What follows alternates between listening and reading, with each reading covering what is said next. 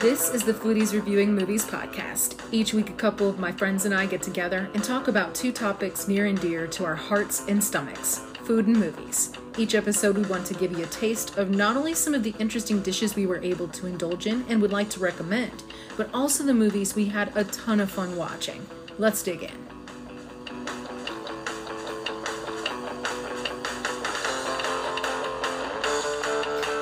Hello and welcome to this episode of the Foodies Reviewing Movies podcast. My name is Callie. And I'm Jonathan. Well, thanks for being here, John, and thank you for joining us, listeners. We're happy to have you. This week, we're talking about Marvel's The Eternals. I'm really looking forward to talking about this one just because it's so new. It just came out. This is the latest one we've done. Yeah, and this is our first episode where we're reviewing a new release right after leaving the theater. So this will be definitely interesting. We're going to try and keep this as structured as possible. We may be all over the place. a bit sloppier than our past reviews have been, but, it's all the fun. Yes, but we'll do our best. Just pretend right now that you're sitting at a White Castle or a Steak and Shake with your buddies after the movie and talking about it. Well, last Friday, Marvel's latest film hit theaters, as we all know. We were super excited to see it, and now surprisingly happy to share our thoughts with you. Let's go ahead and get started with our amuse-bouche.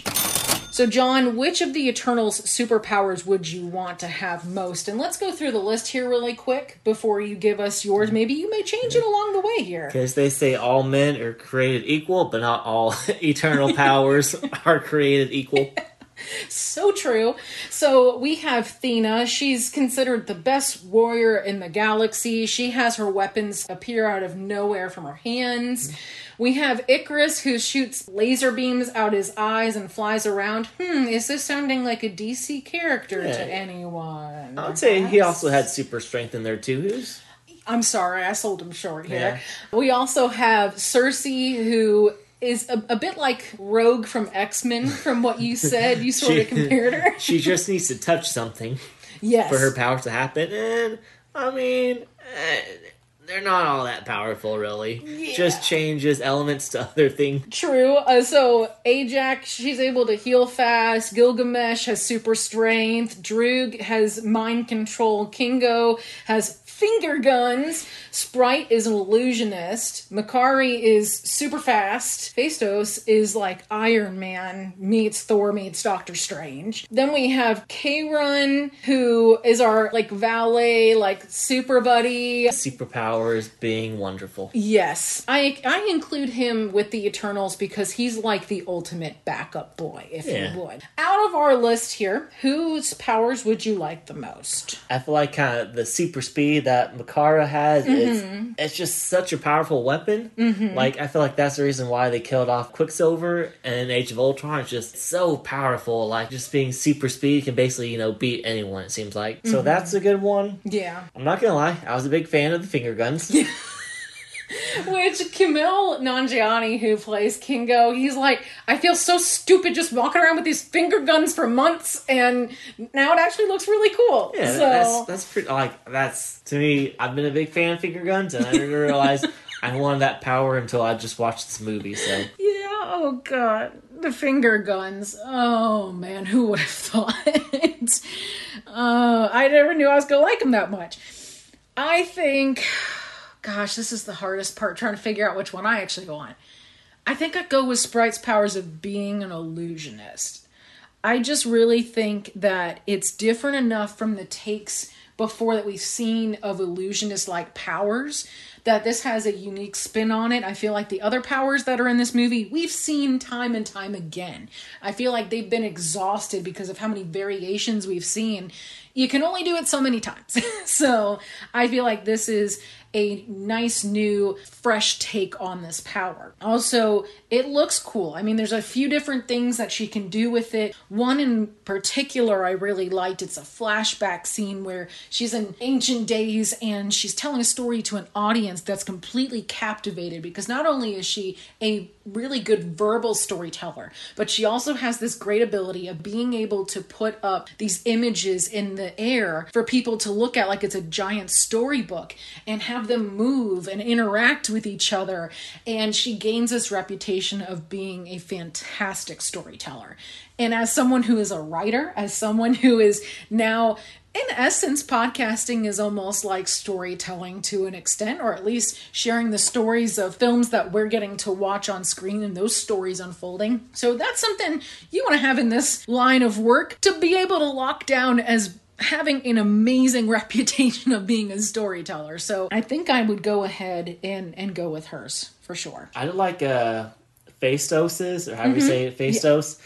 Just because his seems so broad. Like, at the beginning, I didn't know what his powers was, but, like, towards the end, it's like, oh, he's got some pretty cool powers there. Like, they're kind of, more open for interpretation. I like that. Nicely put, John. Yeah, I totally agree with you. I like the fact that his powers are more so built around his intellect than around brute strength, which is typically the case.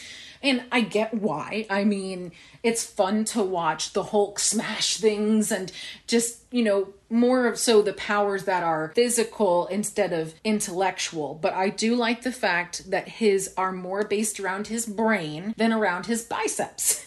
And so I really do appreciate Phastos's powers. I also do appreciate the fact that they made it look interesting. They didn't have it as something sort of boring or the same old thing.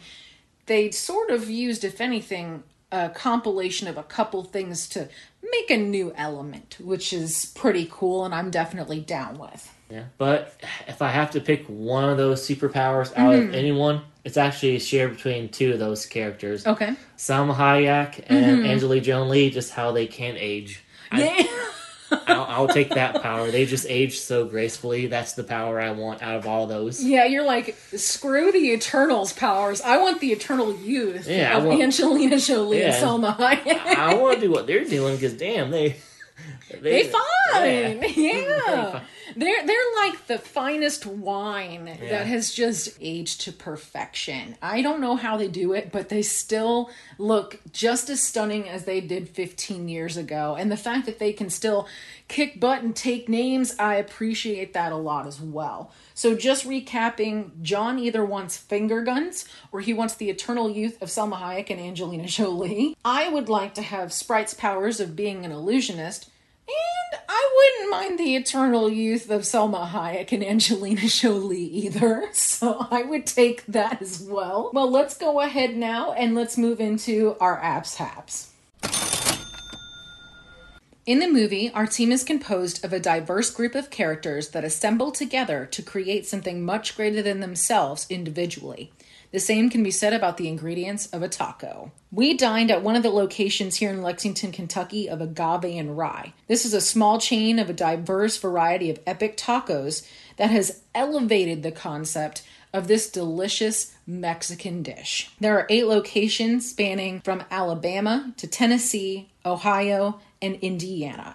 So if you're in one of those states, definitely see if there's one located near you. And the first location that they had was actually in Covington, Kentucky. It opened on February 8th of 2018, and since its conception, Agave and Rye's promise has been to deliver epic experiences to the communities that the restaurant chain is a part of. John, what did you have and what are your thoughts?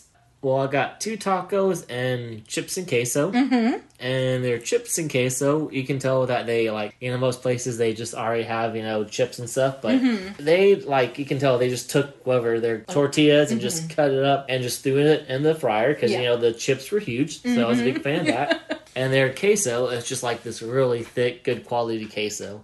So I was a really big fan of the chips and queso. Nice. I got 2 tacos. One was called the Yoda, and that one was a very Asian kind of based taco flavor. I forget the chicken flavoring on it, but it was marinated in some really good, marinara, whatever. Marinade? Yeah. It tasted really good. I forget the flavor. It came with sticky rice. So, kind of the Asian influence there as well. So that was really good. I really enjoyed that taco a lot. I know we also shared a taco in the bee's knees. That one had chicken on it too as well. Yep. Had jalapenos. What else was on there? The pico de gallo. Yeah, and the jalapenos were actually candied. So they were like this nice, sweet, spicy mix to it. My complaint, because I know we're opposites, I only saw like 3 slices of jalapeno on mine, and I would have liked more. I don't know if your thoughts on the jalapeno to taco ratio, but to me it was definitely too low. Yeah, so I've been trying to be more adventurous and eat more spicy things. I've been forcing myself to do that because I had struggled with it sometimes. I think that there could have been a couple more on there. I mean, I personally like the 3 that I had because I had one in like each bite that I took. I try to space mine out too. Yeah, so I tried not to get gluttonous with my jalapenos. Yeah, that one has herb chicken, mango habanero, cowboy candy, which that's the actual jalapenos that have been candied, and then honestly, the pico. I really didn't taste too much mango habanero when I ate my taco. No, I think that just gave it a slight heat and a slight sweetness that sort of mixed with that cowboy candy a little bit. Because did you taste much spice to it? Because I didn't get too much spice. I got a little heat. To it because the other one that I had was the swipe right, and that one had a little bit of a spicy and sweet kick to it. That was herb chicken as well, with sweet and spicy bacon, aged white cheddar, salsa, and sour cream. And that one wasn't quite as spicy as the bee's knees. And then yours, the Yoda that you had, that one was sweet and spicy chicken, Chef Rob's Kung Pao sauce, peanuts, sticky rice, and crispy carrots. That's what was on top of it. Okay, because I was sitting there going, what the heck is on top of it? I'm the type of person, like, if it has, like, more than 5 ingredients, like that one, I'll forget what's supposed to come. And they're like, what's this again? Oh, I'm just going to throw it in my mouth and eat it. And that's why I pulled up the menu, because I was not going to remember either. Because I remember eating it thinking, oh, it tasted good. Like the kind of carrot strips or whatever. Yeah. I've liked all the tacos I've had. I've been 3 times now. I've tried, obviously, the bee's knees, which we just talked about. I thought that was a nice mix of more heat than sweet, but a nice little combo of both. Then I've also had the Bama Jamma, which is an Alabama white barbecue chicken. I think it's pronounced andouille sausage, roasted corn, and tobacco onions. That one was really good when I tried it. Obviously, I had the swipe right as well. And then I had the plain Jane, which is your just traditional taco. It's seasoned ground beef, shredded lettuce, aged white cheddar, diced tomato, and sour cream, which I like their white aged cheddar a lot. It gives this nice, like, sharp nuttiness to it, so I really do like that a lot on there as well. And the tacos are double shelled. There's crunchy shell on the inside, and then the soft shell on the outside. Well, the way I like to look at that, I like it because it helps with integrity. But obviously, traditional street tacos aren't hard shell. Like hard shells are very Americanized. So I felt like kind of a mixture between both, but also just. The downside of the crunchy shell is they crack very easily. Yes, they do. So I got that soft shell underneath to kind of like act as a glue to keep it all together. So nice structural, like you said, integrity for it. And they have a bunch of different things on this menu. They have the epic tacos. They do also have like a street taco kind of thing going on. They have burger and enchiladas. They have some appetizers, little munchies, but they're not very small. They're these handmade sea salt tater tots that are huge. It's like the size of my palm each. And you get like 6 of them. So they're a pretty decent size. I'd say equivalent to like 3 tater tots put together into one. They have pretty decent sized portions. And on Tuesdays, they do have a discount for like 4 of their tacos. So instead of them being like $9, they're down to like $3. So not too shabby. Definitely worth a try, like I said. I give it my stamp of approval. Yeah, I enjoy it. Definitely gonna go back again because try some different tacos. Yeah. I didn't try those tater tots, but the way you described them, I definitely want to try the tater tots. Oh, for sure. Well, let's go ahead. We talked about some food. We talked about what superpowers we want, but let's go ahead and let's get into our cinematic entree. Ancient aliens who have lived amongst humans for centuries in secret must step out of the shadows and step up to protect the world they love from Earth's most ancient foes.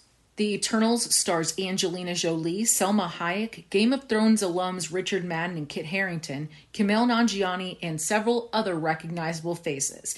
One of which, John, you laughed pretty hard at, but let's not talk about it right now. Let's leave it until the end. The movie was led by Academy Award-winning director Chloe Zhao, and our story picks up 8 months after the events of Endgame, where unfortunately we lost Tony after he snapped everyone back into existence. Wanda has been trying to resurrect Vision, and Sam Wilson has taken up Cap's shield. We start off about 5,000, 7,000 BC or so. We have the Eternals make their first appearance, at least known to us, of trying to help some humans who were in danger, and they're a bit more of a primal society at this time, obviously, due to the time frame. You can guess that. But they start to develop a relationship with humans. I'm not usually a huge fan of time jumps, but I feel like they did it fairly well for the most part in the whole movie. In the beginning, John, you were saying it was a little bit clunky. Yeah, I just feel like, obviously, there's a whole lot of new information to pick up. You know, we got, like, a dozen new characters to learn about. I just felt like the very first, 5 to 10 minutes, they're just trying to shove so much information in your face, so much, all right, this is this character, this is this character. It's just, I just feel like so clunky, just a very bad start. In my opinion, that was the worst part of the movie, just the very beginning. Yeah, I could say that, because the time jumps happen throughout the movie. The beginning had a lot of that happening at once. Well, to me in particular, the whole kind of bar scene in London, and her being in London. Yeah. I just felt like that was the worst part of the movie. Just so forced, so clunky. And her is Cersei. And she's with Sprite. Yeah, it felt a little forced with the location. I don't know if London was sponsoring or what. But yeah, it was a bit forceful with that. Where London, we do also have a deviant attack. We thought that they were exterminated. Oh no, they are back. And these beasts, I find, are really interesting looking. How would you describe their appearance, John?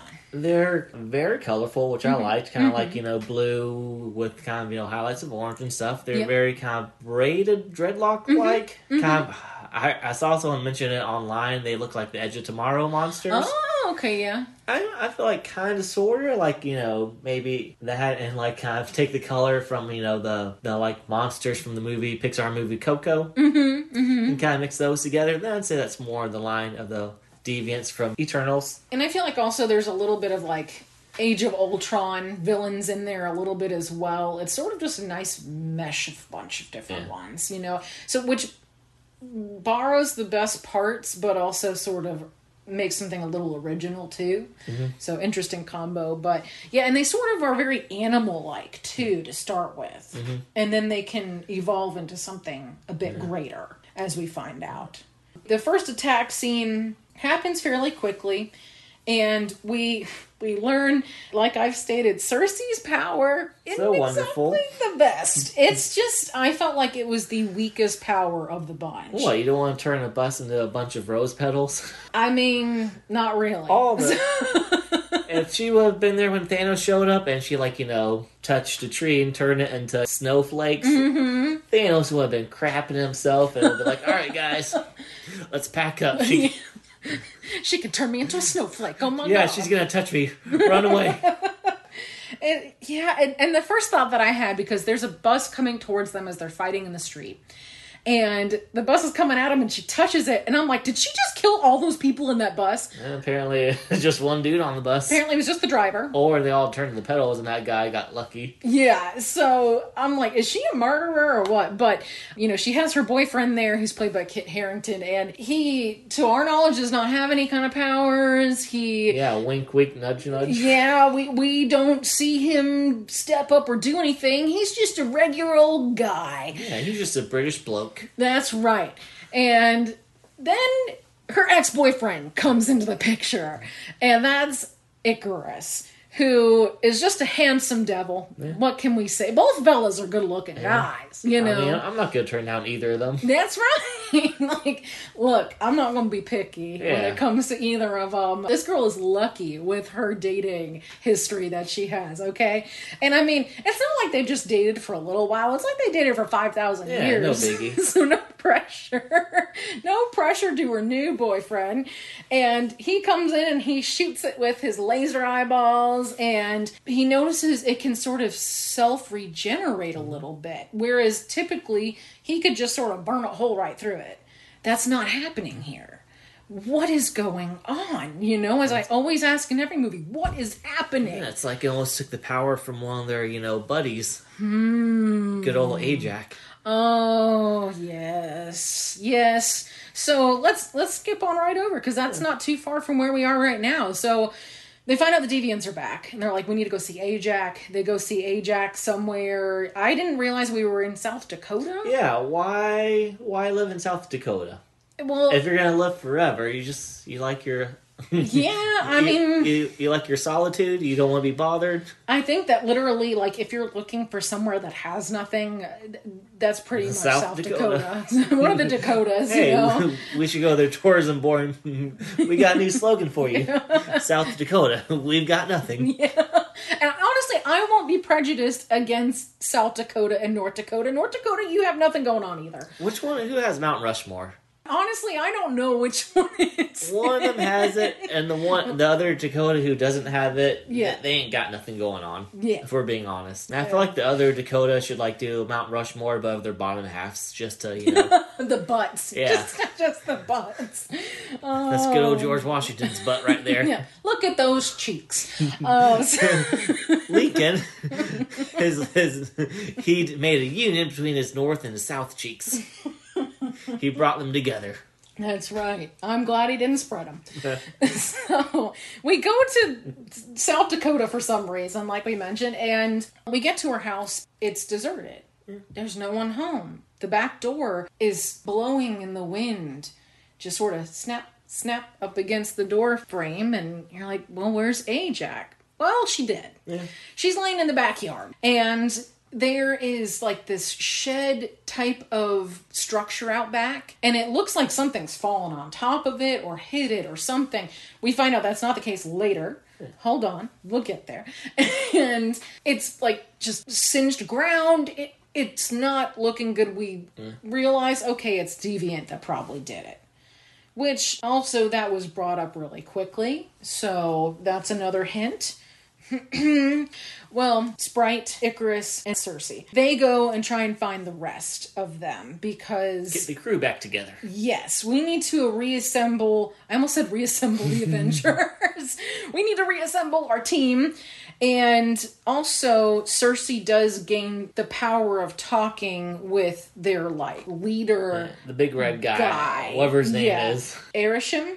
Yeah. Arishem, yes. Good old Big Red. He's like their creator, pretty much, and she has the ability, when you have this golden glowing sphere put into your chest, it allows you to talk with him. So she has sort of had the gauntlet handed down to her from Ajax as being the new leader. They go and they have to start letting the rest of the crew know Ajax is dead. And we've got the Deviants knocking on our doorstep, and they want to kill everybody, but especially us. So they start to introduce us to the rest of the team, and we have Kingo, who's my favorite, probably. He's my favorite too, just because he's so in line with your stereotypical Marvel, hero. He's in line with Tony Stark. Star-Lord, smart, funny, he has his quips, whenever he's on screen, he's just, stealing the spotlight. I agree with that. And it's great because the first thing you see of him in present day is him doing a Bollywood dance, which he was not a professional dancer. He learned the dance just for this. And apparently he and Selma Hayek would joke around about it. And he's like, I don't know if I'm doing my fingers right for the finger guns. I don't know if I'm doing the hand motions right for the dancing. Well, to me, his body dancing wasn't, that good. But his facial expressions during it were... That was the best. On point and beyond. Yes. He could have just stood still and just, been dancing with his face only, and it would have been entertaining. Yes. I mean, the eyebrow lifts, the whole... Kind of the sassiness he brought to it. Oh, yeah. He had so much sass. It was the look of a guy that's like, I'm hot. I know it. Sort of like AC Slater from Saved by the Bell. Just very confident, ooh, look at me kind of thing. And he's immediately like, oh, hey guys, like, welcome. Like, it's so good to see you. He just keeps talking about it. He's putting on eyeliner as he's talking with him. We're like, dude, Ajax is dead. And he's like, but we just started production. Yeah, I got a trilogy to shoot. Yeah, people are relying on me. And they're like, no, you're coming with us. So clearly celebrity has taken over in this guy's mind, but definitely so funny. And also he has his sidekick who we've mentioned, Kayron, which is his valet. He's another shining moment. I like a movie when you have a bro in it, and he is such a bro and beyond. Such a bro. And like, just such a little ray of sunshine as well. And it's funny because they've been working together for 50 years. And he knows all the secrets, basically. Like, he's the only one he trusts. Yeah, and he says, oh, he thought I was a vampire at first. He tried to stake me in the heart. He's like, I've said sorry for that so many times. Not enough times, though. Yeah. We're getting close. I'll let you know when it's enough times, So, just a really nice banter. And if anyone who is familiar with Kumail Nanjiani, we've talked about him together in Lovebirds, which is not yet aired, but we have recorded that podcast, so we'll talk a bit about his comedic timing there as well. It just seems like a wonderful individual. Yeah, I cannot find anything negative about this guy. So, on point once again, like you said, with his comedic timing. We also meet up with Gilgamesh and Athena in sort of like the Australian outback. And she has pretty much succumbed to a fractured brain at this point. Her mind is cracking under the pressure of holding all of these memories for centuries. Which, for me, I like that because she's like the wild card of the group. Like, she kind of, adds that extra drama, like, all right, what's going to happen to her? Like, when is she going to snap again? Like, you don't know when. So, I kind of like that extra, like, uh-oh, when's it going to happen, Yeah, and it does show in a flashback that she suddenly just sort of snaps, something comes over her, and all of a sudden she's trying to kill everybody around her. So you have that constant threat of danger, and at one point Ajax is like, look, we need to wipe your memory. You can't handle it. She's like, oh, but I want my memories. And Droog, who we're about to meet, he says she's not going to be her anymore. How can you be mad at her about that? So, and spoiler, I'm going to say spoiler, so if you want to skip this for a minute, she is also responsible for deaths of other people. Like, her weakness, which is because of the weight of everything she's held on to, is what causes the death of one of her compatriots. So I became very frustrated with her for some time during this, probably the first half of the movie, because she's supposed to be this mighty warrior, the best in the galaxy, and she is not that when you meet her in the present day, and she's a liability at this point. But after we talked for a few minutes, the car ride back, you made a great point of, well, this is just sort of, letting us almost see a little more of her humanity in a sense. She's more human-like than any of the other ones at this point, which they've fallen in love with the people of Earth. This is what they want, is to be with them. So it's sort of a nice connection of having that. What could be considered a weakness is really just an ailment at this point that she's dealing with. But we then go on to meet Droog, who is the guy who can control minds, and he has his own little village out in the Amazon. And kind of cult-like, if we're being honest. Yeah, that's a cult vibes is a good way of putting it. Definitely cult vibes for sure. And though I like his mentality when it comes to the mind control, it's for a better good. It's not like he says at one point in the movie he wanted to take over the minds of everyone in the world to make them stop fighting, to create peace.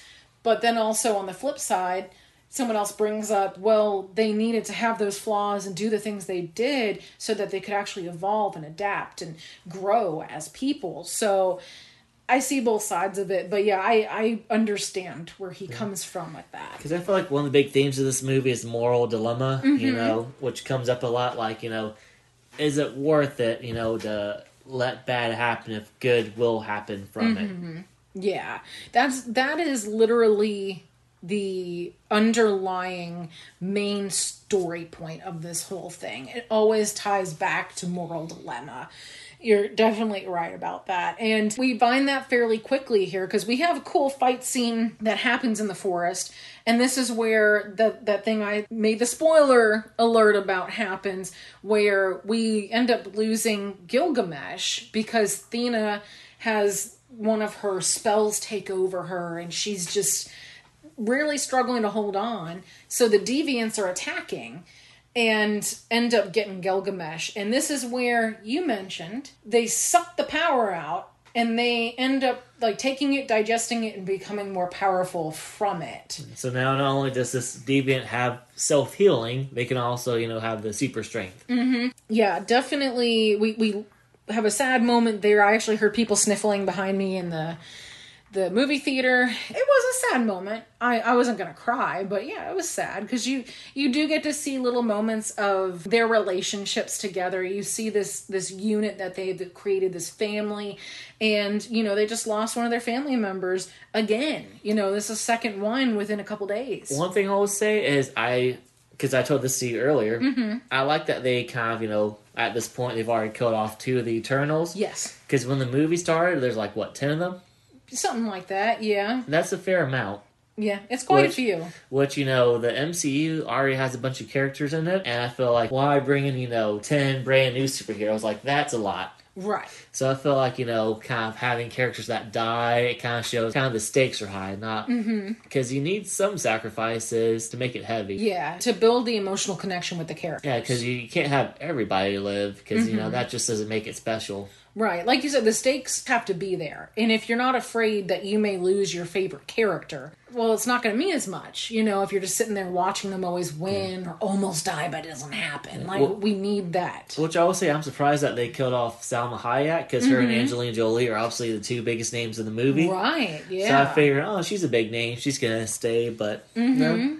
Even though this is, the MCU, I feel like they'll do a good job of keeping them dead, but obviously if someone dies, they can possibly come back, like Bucky Barnes, stuff like that. But I just hope they keep those 2 Eternals dead, just because I feel like they served their purpose. They gave up their life to help the rest of the Eternals. Right, exactly, yeah. Their deaths are purposeful. It helps move the stories along. We don't need to resurrect everybody. Yeah.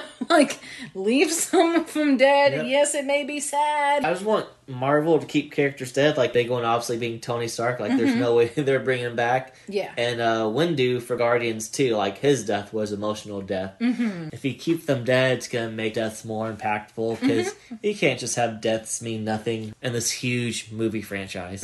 Yes. So we have now 2 of the Eternals dead. We find out, and this is where the moral dilemma comes in, and this is a big spoiler. This is one that I did not see coming, because initially we start thinking maybe Droog may have been our villain for this movie. That maybe he's had a hand in something sinister. He's just gonna, he wants to be a god-like person himself. He wants to be in control of everything. So I got the same vibes too.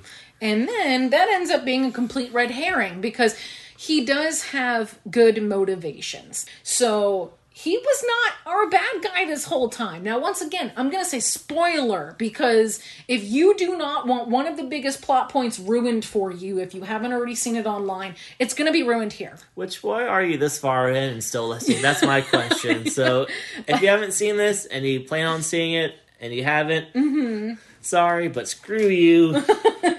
Let's go. Go watch it.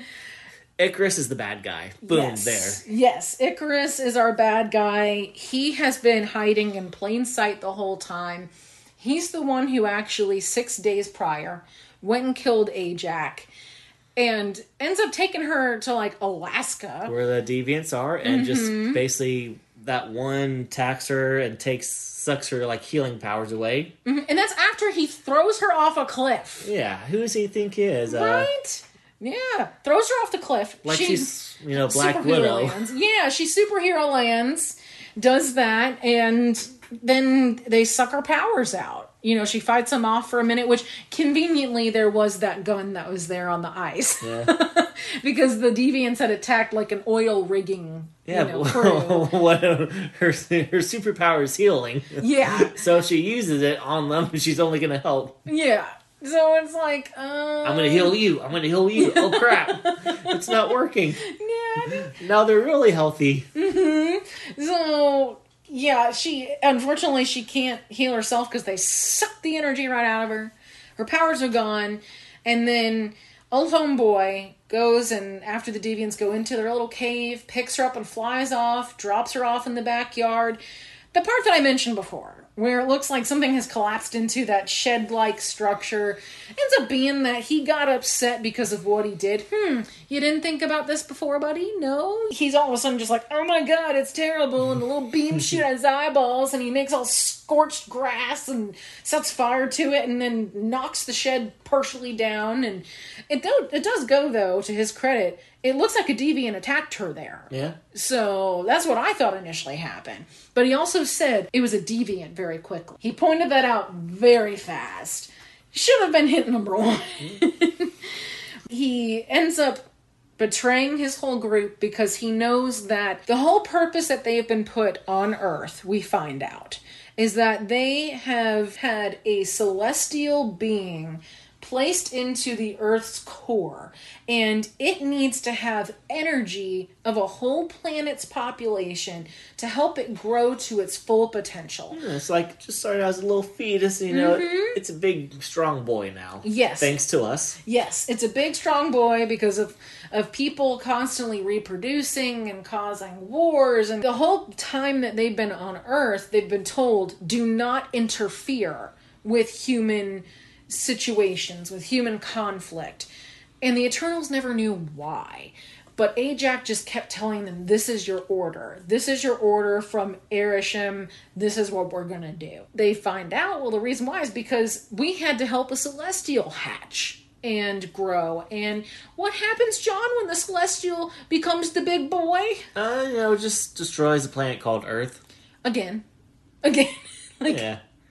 Earth is always going to be destroyed. No one needs Earth, really, for being honest. Right, which you did bring up a really good point in the car. Yeah, because, they're saying that, the reason why they're trying to stop Earth from being destroyed, because these celestial beings, they're going to create more lives, they're going to create more planets. Mm-hmm. If we lose us, what's going to be more planets, more, beings made. But we're an honorary sacrifice. Yeah. But for some reason, these Eternals, they're like, hey, these guys aren't so bad, I don't want to lose them. But really, are we worth saving? Is this planet worth saving, like, all the bad things, that's happened, that's still happening? Mm-hmm. Are we really worth saving? Like, are our good aspects really outweighing the bad aspects? Because sometimes I question that every day.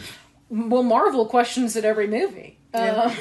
And then you also brought up a point, like, what makes us so special? Are these other planets filled with assholes? Like, yeah, are we the best out of them? Yeah, like the planet Thanos is from, like, I guess they're monsters, because half of them didn't go away, they would have ate each other to death. Which, on his planet, it was destroyed, right? Yeah. I think it was Titan he was originally from. Yeah, and it ended up being destroyed, but we know there's some of them still out there. Yeah, like, all the planets from Guardians of the Galaxy. Those places, are they just a-holes too? Like, right. Are they bigger a-holes than us? Are they having, like, mass genocide?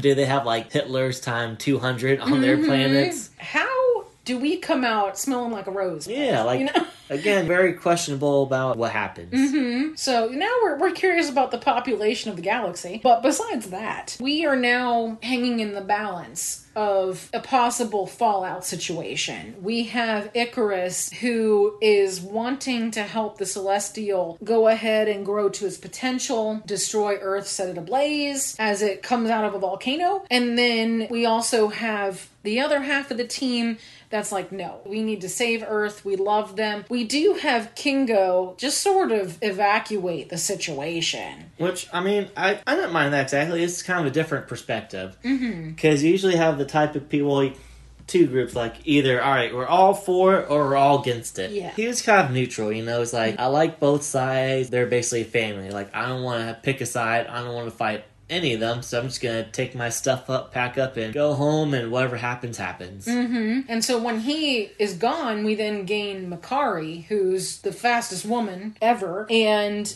she's actually a deaf character, but also the actress is deaf as well. And she brings that really unique perspective to the table for us. And I do like her character. She's silent, but she's got a little sass. She's got a little sarcasm, and I like that. I like her character quite a bit. The silent, strong type, if you would. I did like how everyone in the Eternals knew sign language. Like, obviously, they've been alive for 5,000 years, so they basically know every language. But I did like how they were, signing to her and stuff like that. I thought that was pretty cool. Yeah. It's all about inclusion. Yes. I think it's nice for the actual viewers who are deaf and got to see that as well. It's representing them. Another group that was represented was the gay community in this, because we also have Phastos who comes into the picture, and he is the first openly gay character that Marvel has as like a main character. And initially it was going to be Valkyrie that was the first one from Thor to represent the LGBTQ plus community. But because this one came out first, Phastos gets to take that treasure home, Yeah, COVID kind of messed up the theater release schedule, which I'm not complaining because we're now getting like 4 Marvel movies in the span of 6 months. Yeah, it's gonna be wild. Yeah, we get Phastos. He takes the title of that, and you get to see his family, his husband and his son, and you get to see that sweet family dynamic. And initially he is resistant to joining the crew again, but his husband's like, you need to go. Yeah, this is for the, if we want our kid to still be alive, to have a future, you better go get your ass and go help. That's right. So get to going, honey. Get to going. So he does, and they all team up to fight against Ikaris and Sprite. Because, oh yeah, by the way, Sprite's been in love with Ikaris this whole time. She's been living with Cersei, who was his ex-girlfriend. Bit of a love triangle. Yeah, like she's... Because I looked up her age, because I don't know how old the actress is who played Sprite, but apparently she's the age 14 right now. So, her character-wise, she's been a kid all this time. Yes. And everyone else has been an adult. So it's kind of, frustrating. Like, she wants to do adult stuff, but people see her and like, oh, she's just a kid. She can't love an adult. She can't go to the bar and drink. She can't do adult stuff just because she's eternally a kid. Yeah, she's been in love with Ikaris this whole time. So when he goes to leave, she's like, I'm going with you. And now it's going to be Ikaris and Sprite versus Droog, Makari, Phastos, Thena, and Cersei. We have a nice little fight on the beach. I liked the fight scene on the beach. Yeah. I feel like for, obviously, all the fight scenes in this movie are very CGI heavy. I thought, CGI for most part, except for one scene later on, looked really good. Obviously, they had a lot of time to perfect it, just because how much of a delay there was in the movie. Yeah. But I like the fight scenes. Obviously, Makira's, super speed, made for a lot of, cool fight these things. Just kind of keep punching, Ikaris, stuff like that. Yeah. Again, like I said at the very beginning, super speed, it's kind of like an unfair superpower. Just, she's so fast and you can't get a hit in just because when can you? Yeah. She definitely lands several good punches on Ikaris for sure, but it takes more than just her to hold this guy down. In fact, it takes Phastos getting all of his mechanisms and his tools. Like I said, his powers at the beginning, I didn't know what they were, but once he got on the beach, you kind of saw the extent of how powerful he actually was. Yeah. He was just making these weird contraptions come out of nowhere. They were doing all types of fancy Iron Man stuff. Yeah. But they looked kind of like they came from Asgard, from the land of Thor. So I really like that. He was way more powerful than I thought he was going to be. Yeah, I thought so too. So I was really thrilled to see his part was a lot smaller than some of the other ones, just time-wise in the movie. So I was glad that they made his time as meaningful as possible on the screen. So I think they did a great job with that, and I think the actor who plays him did an awesome job as well. Very likable character. And, he says this great line of, I've always wanted to clip your wings, Ikaris. And so he just starts nailing them down to the ground with all these different, like you said, contraptions and ropes and but they're made of metal and all these other kinds of things. So they're all having to fight him except for Cersei, who is running off trying to stop the Celestial from coming out of the volcano. Because at this point, Droog, we think, has died. He has been shot with the eyeball laser beams. He's like, 50 feet in the ground from those lasers. Yep, and we don't see him come back up. So we're like, oh, Droog's out of the fight now. He's dead. Makari gets upset because there's a love thing going on there, which they sort of poke fun at it for a second. It was Kingo. He's like, what's happening here? I don't like it. And they sort of just have fun with it. But, so we now we're down to just a few, and we have Thena, who's off fighting the Deviant, which has now transformed into a much more human-like, intelligent form. Yes, good way of putting it. And, he's talking to her, and he plays this great mind trick. Like he's seen Gilgamesh do, and he had absorbed Gilgamesh's powers, so he saw this a bit, and he may have some memories come along with it as well, is that he knows she has to, in order to sort of reconstruct herself and her sanity, in essence, she's relied heavily on him to calm her down. And so he uses this tactic that Gilgamesh will use to lure her into a false sense of security, and then he go and try and kill her. But she says, oh, wait, that's not going to happen. I got you first. That's right. Because what does she do, John? She, makes the blades bare and just slice and dice, That make good for, like, a good infomercial at night, Yeah. You can slice up deviants as easy as Thena and the Eternals. That's... we need to talk to someone about this. Yeah. I think we could get sponsorship. But yeah, it definitely, I thought she was a goner. And she was like, no, I'm not done yet. And that's where I was really like, yeah, okay, I'm on board with her. Let's get it. Mm-hmm. So we have Cersei trying to just sort of edge her way toward this volcano that this celestial being's going to come out of. But wait. Betrayal number 2, Sprite stabs her legit in the back. Well, the thing I really liked was before that, as a distraction, she did an illusion of Ajax, speaking to her. I forgot what she said exactly. Kind of trying to get her to stop, which at first, wait, is that the real Ajax? Right, it's like, how are you here? Is she delusional? Yeah, I didn't know what that was, but obviously it was Sprite. Mm-hmm. And then, like you said, the ultimate backstab, because she literally stabbed her in the back, and the blade in the back. went to the front. Which the cool effect when, she... So, before I mention the effect... We have Sprites standing sort of almost over her, and all of a sudden Droog just comes up with a rock and smacks her. See, that's his ultimate superpower, is having a rock and just smacking someone. Smack! Screw mind control, just give me a rock and sneak up behind someone and smack them. His power is being a sneaky snake. Yeah. So, and she ends up then turning the blade into water. Yeah. And that's how she sort of gets that out, and I guess doesn't cause really bad damage.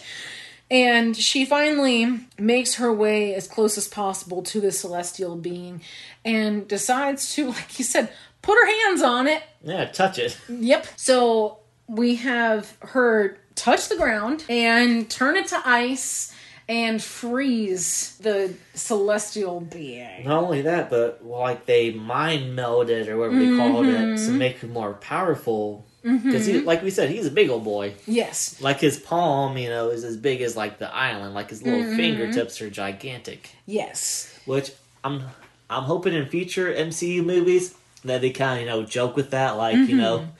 Future fight scenes happen, where the giant, hand is still frozen, and, his giant forehead popping up. Yeah. I'd like that. I think that'd be a good callback. Yeah, I think so, too. I think that would... And then, one of those fights, all of a sudden, that hand is going to move. Yeah. It's going to snatch somebody up. But, yeah, she... Like you said, the mind meld happened, so Fastos called it, a unimind. Mm-hmm. And then... right before Kingo left, he goes, Brainstorm. Brainstorm is such a better name. And he's like, I already said Unimind, So, yeah, they Uniminded up and gave her, sort of this collective amount of power from all of them to make her strong enough. And then also, at the same time, she was using the Celestials' powers as well. And it sort of was... melded in with them too, and that's how she was able to stop it, and also how she's able to, despite Sprite being a backstabber gives Sprite a very nice gift. So, and that gift is of mortality. And giving Sprite the one thing she's always wanted. So it's like the opposite of Peter Pan. That's right. I do want to grow up. Yeah, which they do mention Peter Pan in this movie. Yeah. So she's a comparison of... It's all that synergy, baby. Back to Disney. That's right. Yeah, they also had a Star Wars, like, comic in it, too, or coloring book. And some other references. Yep. So we have Icarus sort of succumb to his guilt at this point because he's standing over Cersei as she's freezing old big boy, and he can't kill her because he still loves her. And next best thing. Yep, he kills himself instead. He decides to fly too close to the sun, and burns up to a little crisp, possibly. I will say, because I feel like that death is a lot different than the other two Eternals deaths, so I don't believe he's fully dead. Yeah, and that's why I said possibly. Yeah, like I wouldn't be surprised if he makes a comeback and the next Eternals or the next Avengers or something. I feel like he's too powerful just to go off in the sun and, disappear like that. Well, I mean, like, what if as soon as the camera was off him, he was like, oh no, this was a mistake. Ouch, hot, and then flies away from it. Or he kind of like, he like incubates in there, gets even stronger from the power of the sun. Which I thought about that too. I'm like, what if like there's radiation that comes off, can absorb it, and then like more Captain Marvel, Yes, exactly. That's where I was going with it. So I don't feel like we're done seeing him. No, I don't think so either. I think we have more to see of him for sure. And then we have the end sort of come here, which is letting us have a nice little dual vision of things happening in the galaxy. We have our two groups split up here. We have Athena, Makkari, and Droog head to outer space, and then we have our others stay behind in the world. And we had a fun... There's two different scenes that happen during the credits, or after the credits as well. And they relate to where we're leaving off with everyone. Both space and on Earth. Yes. So the mid-scene credit that you have happen, or the mid-credit scene that we have happen, is that Athena, Makkari, and Droog, they're, out there in space. They're getting ready to go find some more Eternals and let them know, like, what their actual existence is, what their purpose for being created was. And they get visited by an interesting fellow. Yeah. When I said, earlier, the CGI in this movie has been pretty darn flawless. Yeah, I was wondering where you were, like, getting ready to go with it. I felt like the CGI, Pip's character, voiced by Patton Oswalt, didn't look the very best. No, it did not. Yeah, Pip the Troll, which is an assistant, comes in, drunkenly, giving this big announcement for this next person. Which I will say, well, kind of two things. First, like, the Eternals is very, like, obscure, Marvel superhero, so it's, like, not like Spider-Man or Iron Man, like, before this movie, I knew absolutely nothing about the Eternals. Yep, me neither. There's, like, a Reddit spreadsheet listing what all the powers were for the heroes, which I liked how they kind of, made more specific powers for what they were in the comics, because originally it seemed like everyone's powers were basically the same. Yeah. So I needed next to nothing. So when this next character got introduced, I'm sitting in the theater thinking, all right, I have no idea who this character is. Yeah. But I was sure as hell knew who the actor was. Yeah, which I didn't know he did acting until now. I've only known him as a boy bander, then a solo artist. John, you laughed really hard when you saw this person. It just, when people say something comes out of left field, like, this is far, deep left field, like 20 miles away from left field for me. Yes. I'm going to let you do the honors and say who it is. It was Harry Styles. Like One Direction's Harry Styles. It was weird. It's like, all right, it's Harry Styles, but who the hell is he supposed to be? Right. Well, he tells us he's actually Thanos' brother. Eros. And he's not purple. He's just a human-looking dude. Yeah, he's not big. He's just a handsome guy. He's handsome-looking Harry Styles. It's like, all right, that's cool. Seems like the only acting I've really seen of Harry Styles is when he hosted SNL. Okay. So he seems like he's got some comedy chops, so that's, perfect for the MCU. So, I feel like Obviously, that's a big get, a big name, especially with the younger females. Yeah. So I feel like, it'll be interesting to see where this goes, like what his powers are and stuff like that. So that definitely had me intrigued. And the second credit... Oh, wait, no. Hold on. Before we go on. Yeah. I've just got to mention Harry Styles' hair. Yeah. Was on point. Yeah. The hair was perfect. And I can see his comedic timing as well, because he delivered the lines, like, we only got a few lines from him. But I thought he did an alright job. Yeah. So, I had to make a comment about his hair. I thought it looked fabulous. I mean, how can he not? Right? It's just, it looked like an angel had just fluffed it. Yeah. It was just nice and just light and just wonderful. Okay, end credit, John. End credit. And for this one, I feel like once I got some more information about it, it kind of got me more excited. But you have Kit Harington, Jon Snow, Dane, wherever you want to call him. He didn't get too much screen time in this movie. Yeah. But he said something, right before the credits rolled about his family history. And, leaves you on a cliffhanger. Yeah, he just says it's complicated. Yeah, which again, when I saw the thread spreadsheet, I saw a little bit about his character, so I knew a little bit about it.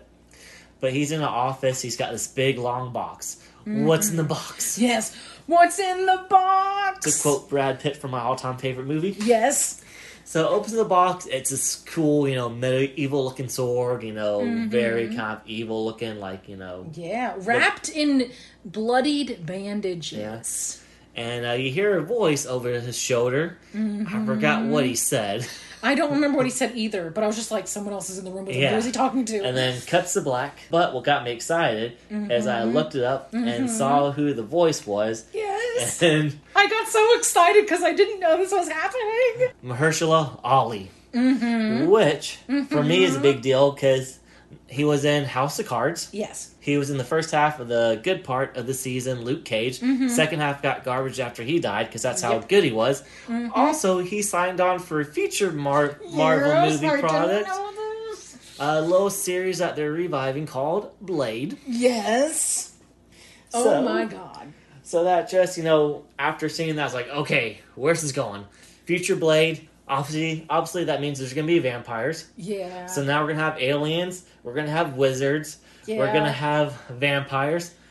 What are we not going to have at this rate? Are we going to have, Wayland Enterprises from the Alien franchise somehow come into this as well? Which means Fast and the Furious would then be tied in as well. Again, I did get some Fast and the Furious vibes earlier because they kept talking about family. Yeah, they did. You're betraying the family, Dawn. God. If you made a drinking game out of how many times family is said in any of the Fast and the Furious They're going to die of, you're going to have to be in the hospital, alcohol poisoning. It's going to be bad. Yeah. So, they kept talking about family in this as well. Not quite as much, but literally, my mouth just dropped and I just got this really excited look on my face as you were telling me this. So, because really the future for the MCU, obviously the big names died off or they ran it off, but I feel like there's still plenty. Yes. Who's going to be the big baddie? Is it going to be the Celestials in this? If you watch the Loki series, is it going to be the villain from the Loki series? Right. Because that's the thing. I don't know who the big baddie's going to be, and they got options of who the big baddie can be. And also just sort of okay, they introduced Thanos' brother. He didn't come off as evil. No, he came off... Maybe that's the thing. He comes off as charming just to stab you in the back like Sprite did. Yeah. So, just giant question mark for the future. So I guess we'll find out, right? Well, we have some production information that we can go over here. On opening weekend, box office earnings $162+ million. Not a bad opening, but also not the biggest for Marvel. I feel like for, relatively unknown, superhero movie, pretty good. Yeah. And I mean, their budget was $200 million, so they've almost earned it back in the first week. Poor indie film budget, $200 million. How could they afford to get by? My gosh, I don't even know how they were able to get all the big names that they I'm sure the catering on that set was awful. Oh yeah, it was probably just ham sandwiches. Yeah. Just ham sandwiches. Oscar Mayer products. Oh, Take that, Oscar Mayer. That's what you get for not sponsoring us yet. So Your bologna tastes like bologna. yeah. Which is probably what it should taste like. But anyways, you should just go ahead and make it official. Just a couple fun facts here. This is the 26th film of the Marvel Cinematic Universe, and is the That's a lot. yes, and is the second longest running film in the MCU after Avengers Endgame. Runs for about 2.5 hours. I will say, I just felt like this movie kind of dragged on at a few points. It did. Like, one person put in their, like, you know, review they thought they were being funny, and they were just like, this movie felt like it was eternal. And I'm like, oh, well, it just, some parts, like, it did take a little time. A lot of talking, a lot of, explaining. Yeah, but overall, like, I think the more active moments outweighed those moments. Yeah. So, the movie was partially shot on 16 millimeter film, so that's pretty cool. Yeah, I kind of thought, this day and age, especially with the movie, production like Disney, it'd be all digital, so that's kind of surprising. Yeah, and unlike other MCU films, this one gets a 4K instead of a 2K release. So, that's pretty neat. This is the second comic book feature for Gemma Chan after Captain Marvel. Also, Kamal Nanjiani, he was in the Men in Black International movie. And then Angelina Jolie after Wanted. I totally had forgotten that Wanted was based off of a comic book. Did not remember that. And this is the third one for Brian Tyree Henry after Spider-Man Into the Spider-Verse and Joker. The Eternal ship is called Domo. This was the name of an Eternal in the Marvel Comics itself, who administered affairs of the city of Olympia, which we find out Olympia never existed. Yeah. Then we had to prepare for Kingo's role. We were talking a little bit about this earlier, John. Kumail Nanjiani went on a strict low-carb diet. He was doing exercise routines for like months. I mean, the dude got ripped, put on like 20 pounds of muscle. I mean, it was insane. And then we didn't even get to see him shirtless. Yeah, but he saw those sweet guns for a few minutes. That's right, not just the finger guns either. Yeah, the thing is, like, the whole Alec Baldwin thing, they said no guns on set, but did you see those bad boys That's he right. had? Those were locked and loaded right there. At all times. No safety on those bad boys, I can tell you that. Yeah. And then Jolie signed up to play Thena because of her desire to support Chloe Zhao. And Nanjiani said that Zhao usually was using more practical effects for the film and didn't actually use too much green screen. Which is really cool. And then the cast and the crew were evacuated from the Canary Island set due to the discovery of bomb remnants from a military shooting range near set. So, luckily no one was blown up. Yeah, that's good. Yeah. And right now it is so far nominated for one award. But we know what the most important award is out there in the world. And it's the first one being given to this movie, technically. Yeah. It's our Oscar Mayer Wiener Award. Still unsponsored. Who are you giving your award to? All right, so I know going back to the very beginning, we were talking about the superpowers. This was a power I didn't know I wanted until I watched this movie. I'm a big fan of the finger guns. Yep. I like to, text finger gun emojis a lot. So you've never sent me one. Well, I'm sorry. It's okay. You better do it in the future, man. I usually do it like as a I do finger guns. And I've confused some people in the past by doing finger guns and they have no idea that they were finger guns. Gotcha. So obviously, my award is going to Kingo's finger guns just because they're so cool. I like it. I like the finger gun lasers. Awesome. Who wants laser eyes when you can do finger guns? Right? Bang, bang. Yeah, I mean, we saw the weakness of having laser beams shoot out your eyeballs. Yeah. If the deviant's got your head in the ground, you can't do much. Say you're making Google eyes to your gal. And yeah. Then boom, laser eyes, you're not even thinking about it. Oops. Yeah. Oops, you lit her up. Yeah, exactly. So finger guns, that's my Oscar Mayer Wiener because that's a superpower I never thought I wanted till, tonight. Yeah, excellent. Mine is going to go to K-Run, the ultimate bro. The guy who is there. So many cameras. As the cameraman who has at least 3 cameras, constantly rolling, making sure that he's getting the scenes of action that are unfolding in real time in front of him. Just all around sweetheart of a guy as he's saying goodbye. I miss you all. I really have enjoyed being with you. Just such a sweet fella. So mine's going to go to him. Best supporting actor right there. Well, let's go ahead now and move into our sweet endings. John, which was your favorite quote from the movie? So, this was a tough one for me because in the past, whenever we've done movie reviews, I've watched the movie at least twice. Yes. Or I've seen it before. Mm-hmm. So seeing it for the first run and just one time, there's so many quotes. It was kind of hard to pick one just because I know I'm going to flub it because I like to get the closed captioning. I know I'm saying it right. Mm-hmm, me too. So this one's I might misquote it, but I liked it during the fight and Druid's Amazon Village when King goes on the ground and he just the sweet kind of Kamehameha and blows off the deviant's head. Yeah. And he shouts, "Did you get that, K-Run?" And of course K-Run says he did get it. Yes. So to me that was a very good laugh because he got that, deviant blood all over his face. Mm-hmm. As long as he got, that sweet, sweet money shot. That's right. Yeah, and it was tough because I'm sitting here. I actually had brought a pen and paper with me into the theater and didn't use it, but I was just I feel like such a nerd if I do this. But I wanted to write down my favorite line as it was happening, and I was like, oh, I won't forget it. You totally forgot it. So I went through and looked up, and this one may not be my ultimate favorite, but this is one that I laughed when I went back through and reread it again. It's one that Kingo says. It's where Sprite is looking at Icarus and Cersei talking and is sort of watching him. And then Kingo comes up and he's like, I like watching him too. I don't think it's creepy at all. And she's just like, what the hell? So that's where the conversation about Peter Pan comes in and how she's Tinkerbell.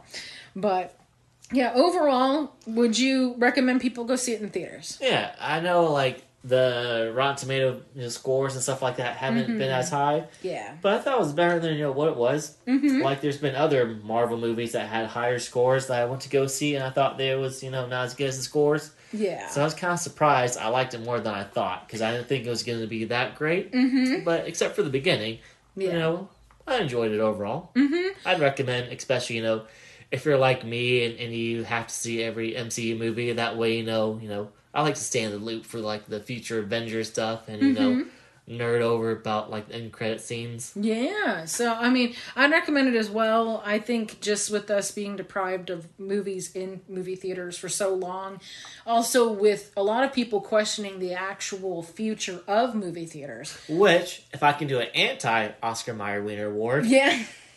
It was nearly 30 minutes of previews and commercials. 7:10 was the starting time. Movie didn't start till 7:40. Yeah. That is my anti-Oscar Mayer Wiener Award. We literally had 10 trailers after having probably 10 minutes worth of commercials. Because this is my second movie I've seen in the theater since COVID, but I do not miss the 30 minutes of previews and commercials before the slated start time. Yeah, maybe 5 to 10 minutes, that's fine, but nearly 30 minutes, anti-Oscar Mayer Wiener Award. Yeah, for sure. So, but besides for that, go ahead and support your theater. Yeah. If you can get reserved seating, a lot of places have that. Then you can stroll in a little bit later. Yeah. It'll be okay, and you don't have to deal quite as much with it. Well, definitely recommend that. Also, check out Agave and Rye if you get a chance and you like some tacos. Good place to go to get some grub. Otherwise, thank you, listeners, for joining us, and thank you, John, for being here. Well, thank you for having me. This You're was fun. welcome. Also, thank you to Kenny and Ned for the music they provided for our podcast, and Chris Woods for giving us our logo art. Also, next week's episode, Casey and I will be talking about 40-Year-Old Virgin. So definitely excited to share that one with you. Also, if you would like to rate, review, subscribe, great. If not, that's totally fine. Just keep telling people about the podcast, please, and thank you. And if you'd like to get in touch with us, this is how you can do so. You can follow us on Instagram and Facebook at FRM Podcast. Email us at frmfan@gmail.com. And for that information and so much more, you can visit our website, frmpodcast.com.